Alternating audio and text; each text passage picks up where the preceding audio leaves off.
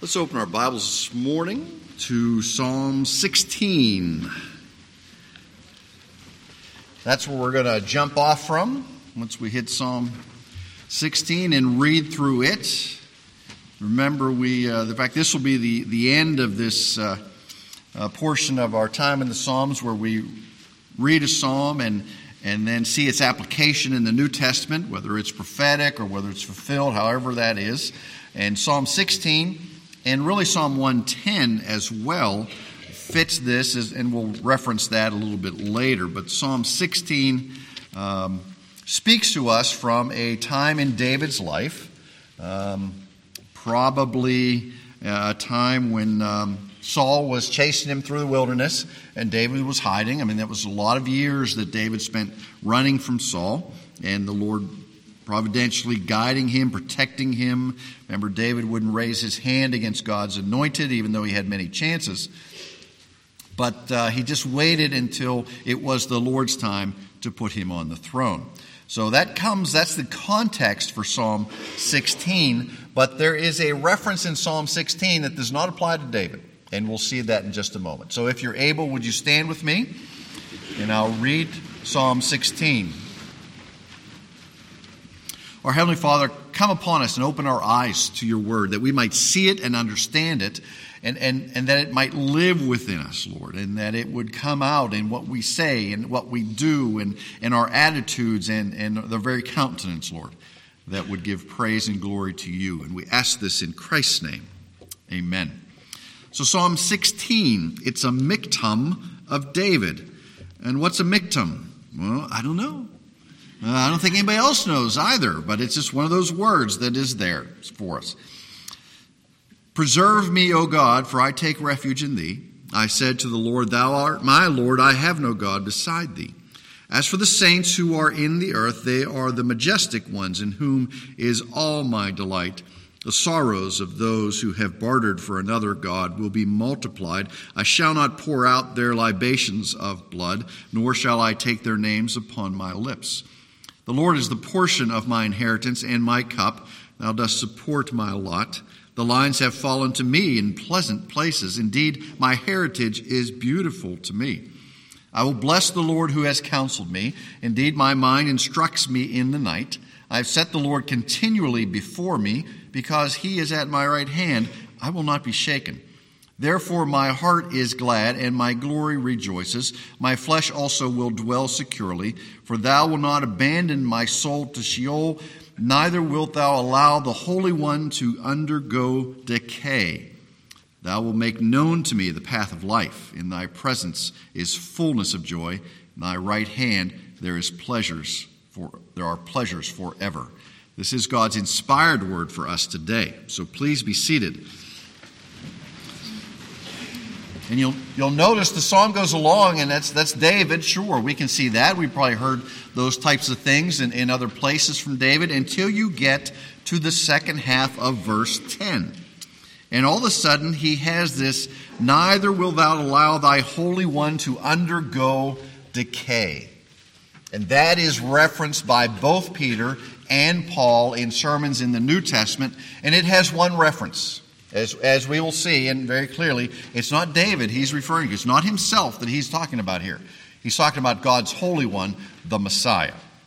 So let's go back. Last week was Easter, and this is the first Sunday following the resurrection of Jesus. And as we know from the Gospel of Luke in the 24th chapter, there were two who were walking along, and they're despondent because they think everything has come to an end, and all that they hoped for, that they had trusted in, died with Jesus. And they had heard reports of empty tomb. They had heard reports, but there's rumors have gone around, and heard reports of angels who had told some that Jesus was risen. But in reality, their hopes that were placed upon Jesus as the Messiah had kind of been crushed here. So there's a visitor that shows up as they're walking, and they ask them, what are you talking about? And they said, well, haven't you heard about these things? And he says, what things? And they go, oh, this Jesus of Nazareth and all that it was. And they're talking about Jesus. He was a prophet, powerful in word and deed, Luke says. before God, and all the people and the chief priest and the rulers handed him over to be sentenced to death, and they crucified him, and we hoped he was going to be the one who would redeem Israel. We'd hoped. All our hopes rested upon him. Then Jesus, whom they don't know is Jesus yet, he hasn't opened their eyes to that fact, he goes to Moses and the prophets in the Old Testament and begins to teach them all the scriptures concerning this Jesus. He told them everything it was, and it was the first sermon of Christ after he rose. This is the first sermon of Christ. And what Old Testament passages do you think he referred to? Well, we don't have any evidence of what he referred to, but we're pretty sure he referred to Psalm 16, verse 10. Pretty sure he went to that one, because Peter used it in his section of the Psalms in his first sermon in Acts chapter 2, and that's where we're going to go next. And Paul used it in Acts chapter 13. So this is a clear Old Testament prophecy about Jesus Christ. So let's turn over to Acts chapter 2.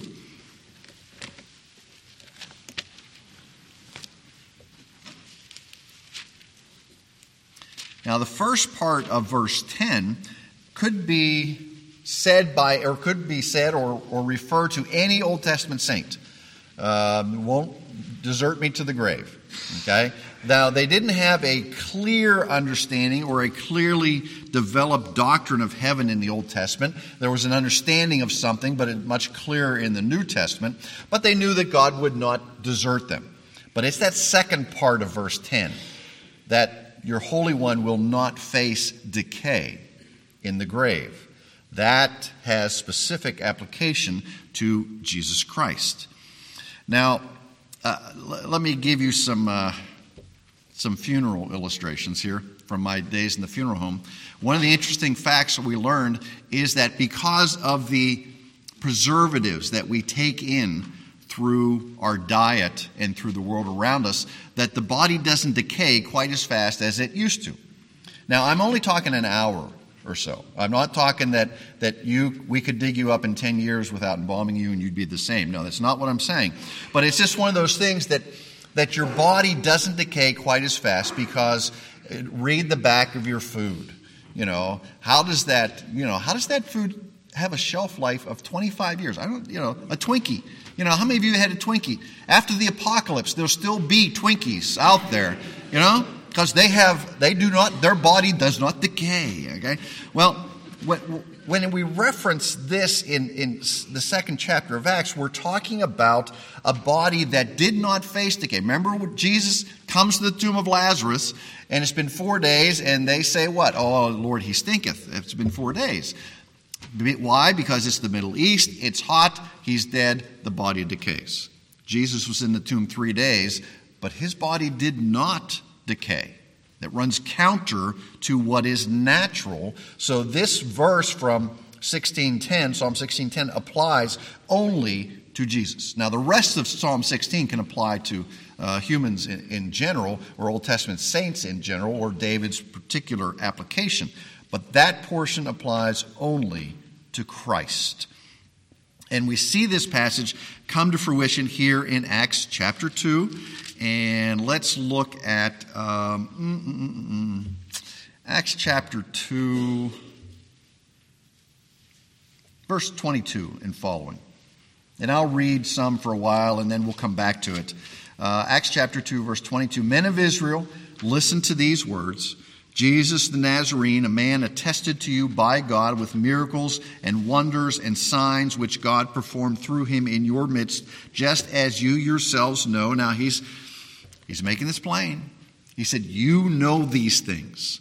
It's not like they were done in secret, and it's not like some of you gathered here did not see these things, were not recipients of these things. This man, delivered up by the predetermined plan and foreknowledge of God, you nailed to a cross by the hands of godless men and put him to death. I wish Peter would come out of his shell a little bit sometimes and say really what he means. I mean, Peter's not Southern here.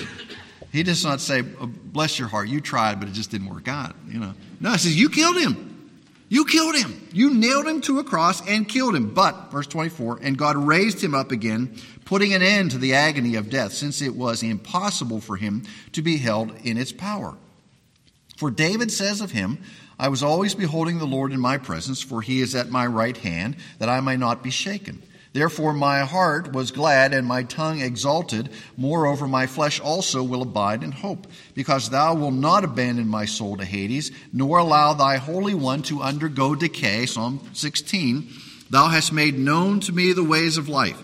That will make me full of gladness in thy presence. Okay, so Peter, in his first sermon, is going back to Psalm 16, and he is preaching that Jesus is the one that David is referring to here. He will not abandon my soul to Hades. He will not let my body, the Holy One, undergo decay. And Peter can say, look, how do I know this doesn't apply to David? Because we can go down the street, and I can show you where David's buried, which was true. But we can't show you where Jesus was buried. We can't show you that his body ever was touched by decay. David was referring to someone other than himself. So who would David refer to? Peter says, it's Jesus. It's Jesus that he's talking about here. Now, Peter isn't saying that in Psalm 16, we have to understand this, Peter isn't saying that it once referred to David, but now it refers to Jesus. Because sometimes in prophecy, we see a short-term fulfillment and a long-term fulfillment. But there's no short-term fulfillment for the second half of 16:10. There's only one fulfillment, and that is in Jesus Christ. He's saying it never at any time applied to David, but it always applied to Jesus, the Messiah. And that sets the stage for the Messiah, because the Old Testament had a purpose. It was to set the stage for Christ. It was to set the stage so that Jesus would fulfill all that the law and the prophets have said. So here in Acts chapter 2, from 22 all the way down, even through 36, and we'll look at some more of these in a moment, Peter presents Jesus of Nazareth as the Messiah. As the Messiah. Again, verse 22. Men of Israel, listen to these words.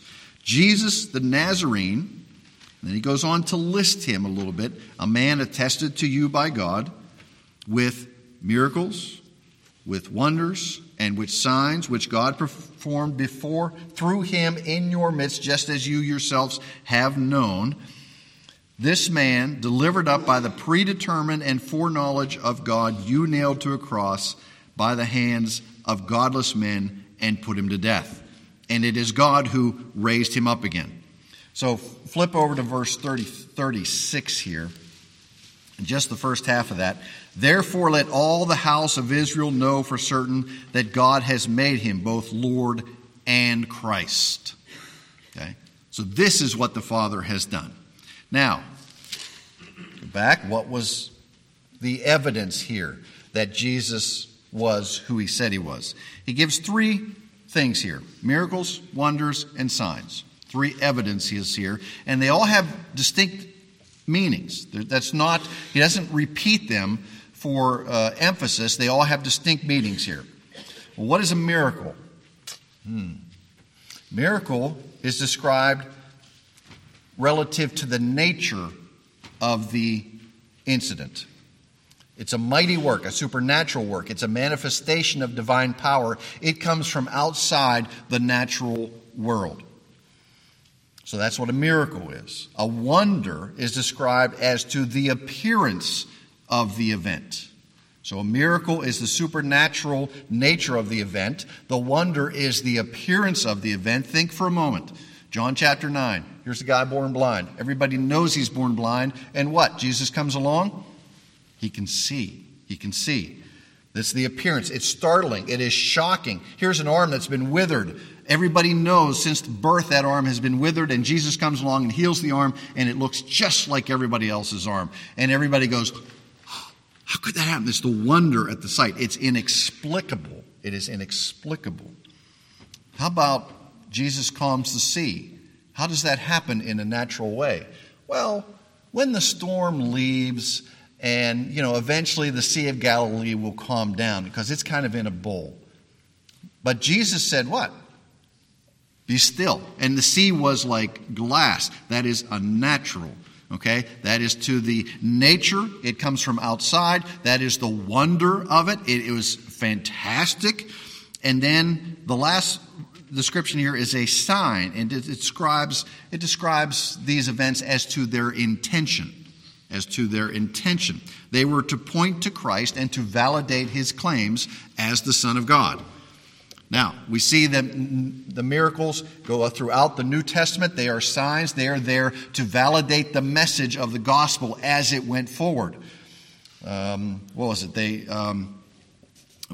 People were after his handkerchiefs so that they can find healing just in his handkerchief. He would preach the word. They would do these things, and they would be confirmed. The message would be confirmed by these signs. And he says, as you yourselves know.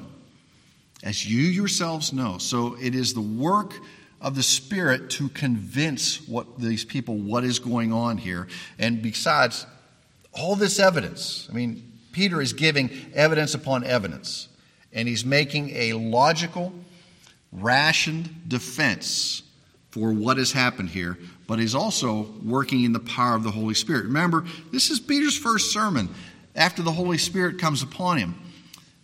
A day ago, an hour ago, what was Peter like?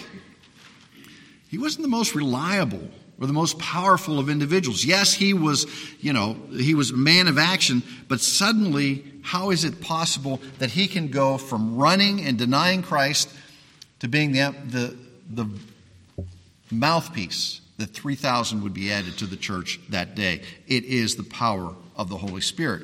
So Peter begins with the life of Christ as, in a sense, the first proof of his messiahship. Now you look at verse 23. This is the second proof, so to speak, of Christ's messiahship. This man, and this man is there for emphasis. He's already mentioned Jesus, so he's kind of pointing into their chest and going, this man that you did this to, this man delivered up by the predetermined plan and foreknowledge of God. Now, this is a tough one, okay? This is one we don't necessarily like. Yes, they did these things. They were responsible. They nailed him to the cross. They crucified him. Why did they crucify him? Out of their own hatred for him, out of their own disappointment, they were threatened by Christ and his message. Why did they do those things?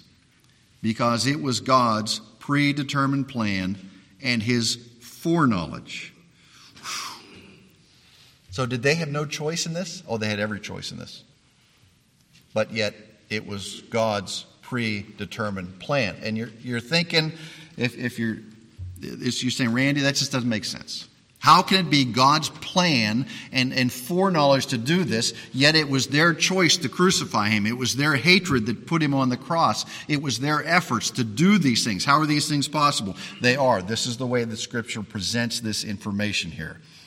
This man was delivered over by the predetermined plan and foreknowledge of God.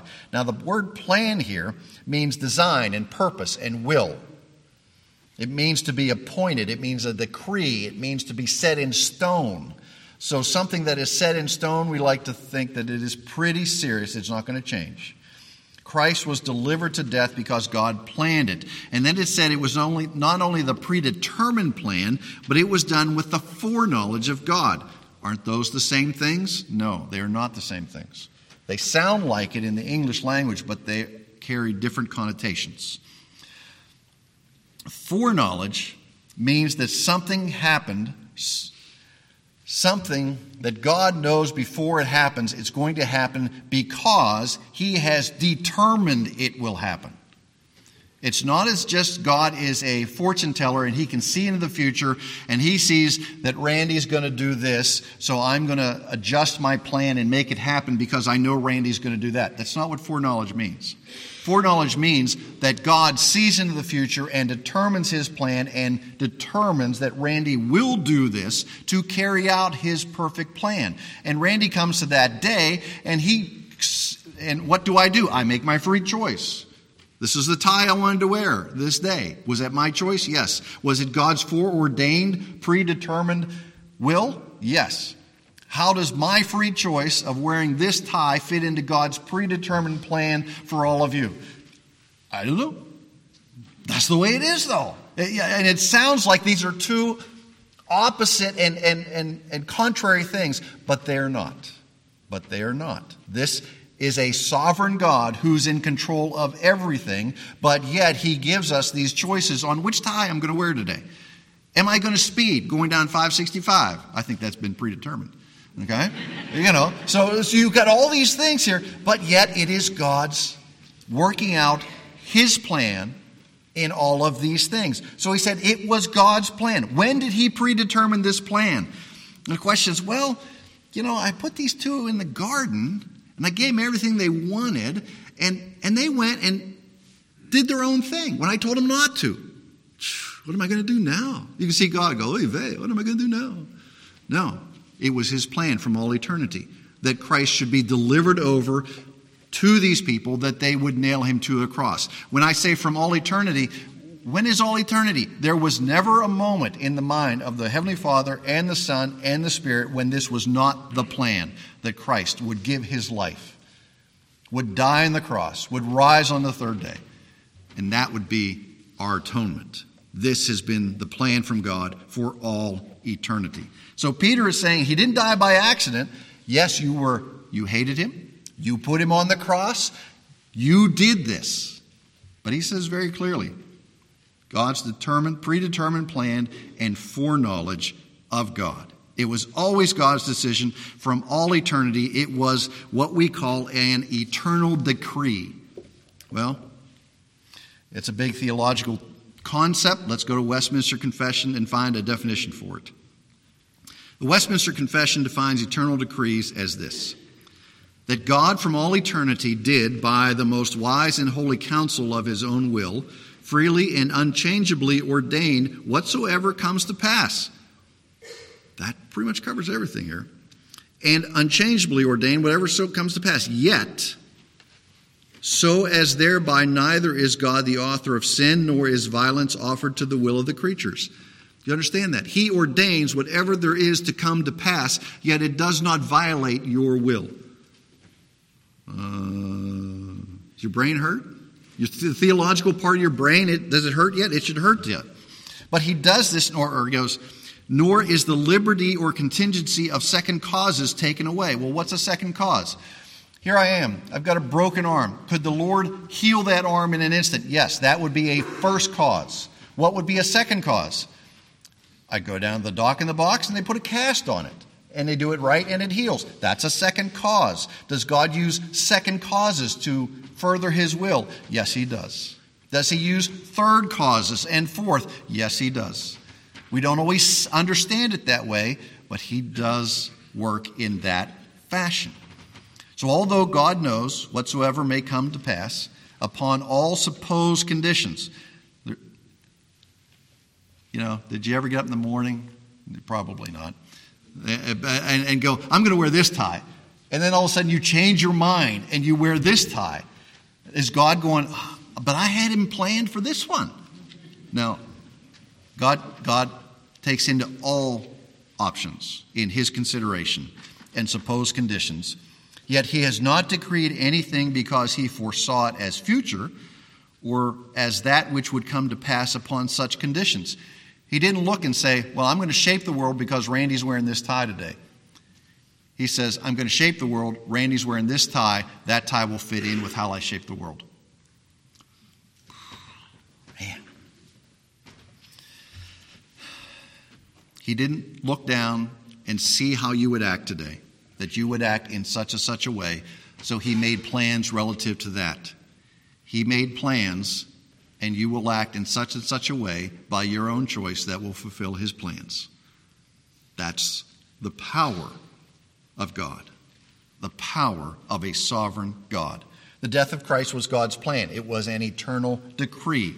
And we see throughout the book of Acts, we see in the New Testament that the apostles are teaching this way. Christ had to suffer, he had to die, he had to be raised on the third day. Peter is blunt like this. He says, you killed him. You killed him according to God's plan. And God did what? God raised him up on the third day. This was the work of our Heavenly Father. Turn now to, let's look at the end here. No, you got to turn to Acts 13. Let's turn to Acts 13 and see how Paul uses this passage. Pretty much the same way, so I'll just mention a couple things from it. Acts 13, begin in 28.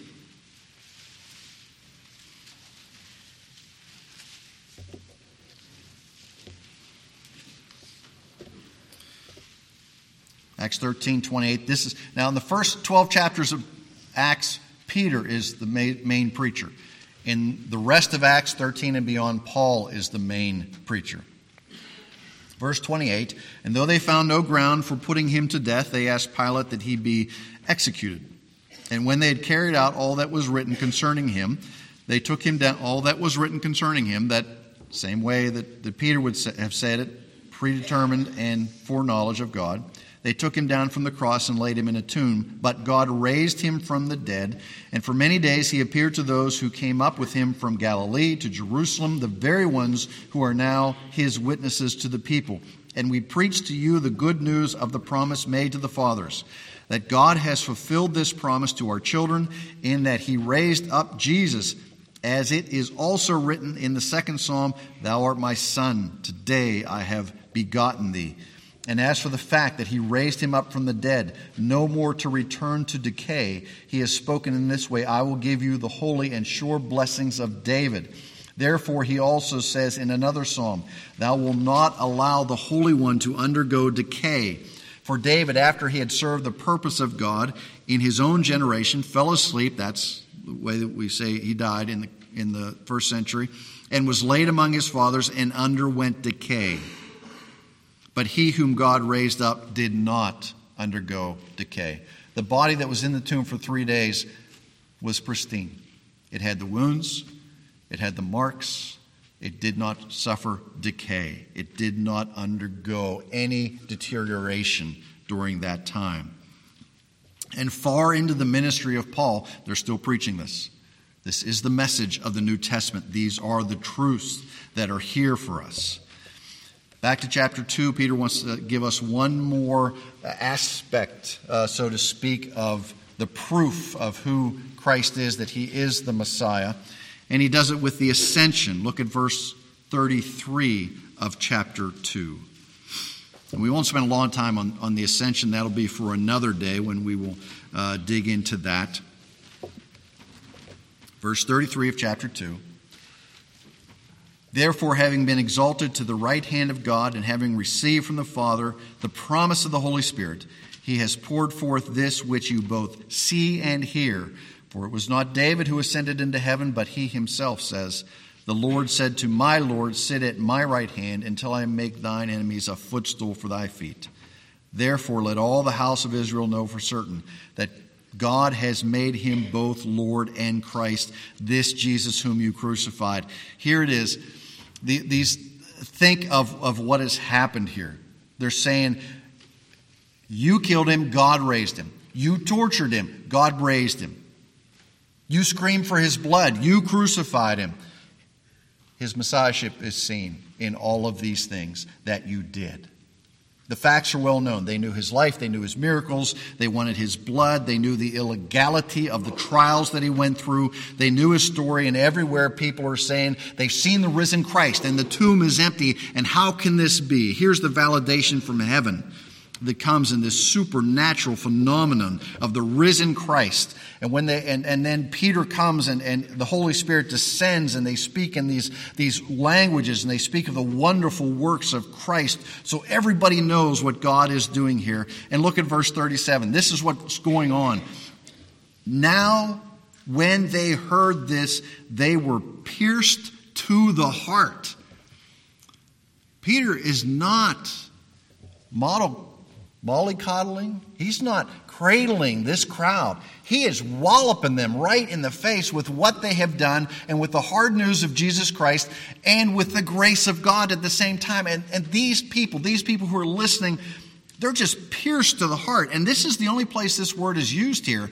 in the New Testament, and it literally means stabbed in the heart. Now, maybe when you heard the gospel and you believed on that day, that's what it felt like for you, where you were under such conviction and that this is true and that my life, I've got to have something because I am not right with the Lord. Maybe you felt like you were pierced by the Lord, pierced in your heart, crushed by Him. But that is the cry of the convicted. The cry of the convicted. They felt pierced in their heart and said to Peter and the rest, "What shall we do?" I mean, think about that for a moment. You share the gospel with someone, and they are pierced to the heart. The question that should come out of their mouth is, "What shall I do? Here I am. I'm convicted of my sin. What shall I do?" Because they don't know what to do. All they know is sin, and now suddenly they're under this conviction, and they look for an answer to this. The first and primary responsibility of the work of the Holy Spirit in presenting the gospel is the conviction of sin. This is not a warm, fuzzy illustration here. They didn't cry and think, "Oh, I just there's something missing in my life, and I think that it's God." No. They were pierced, stabbed in their heart, and to such a degree that they cried out, "What do we do to have this fixed? Something has happened. We killed this guy. What do we do?" And what comes next? It's grace. Here they are, 1 minute. They're the crowd that killed Jesus. They're the crowd that cried out for His blood. They're the crowd that wanted Him tortured and spit on Him and everything. And they are suddenly convicted by this, and now they cry out what to do, and along comes grace. Peter says in verse 38, "Repent, and let each of you be baptized in the name of Jesus Christ for the forgiveness of your sins, and you shall receive the gift of the Holy Spirit. For the promise is for you and your children, and for all who are far off, as many as the Lord our God shall call to Himself." This is grace. I mean, is there a crowd that ever really didn't deserve it? That's the crowd that Peter's preaching to. But they get it. And 3,000 were added to the church on that day. One moment they were pierced, they were guilty, they were hopeless, and the next moment they repent and they're the child of God. Such is God's grace to us even today. We who may have hated God at one time, we may have stood as His enemy, maybe just apathetic to the things of God. If you're pierced today in your heart and you say, "This is true. Christ rose from the grave. His body did not undergo decay. He is the risen Lord. What do I do?" Repent and believe upon the Lord Jesus Christ, and you will be saved. Let's pray.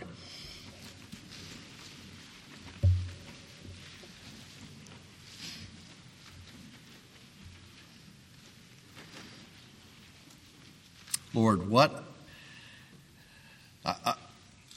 this is your grace. We've looked at hard things today, things that are hard to understand about how you work in this world, but yet that's what your word says.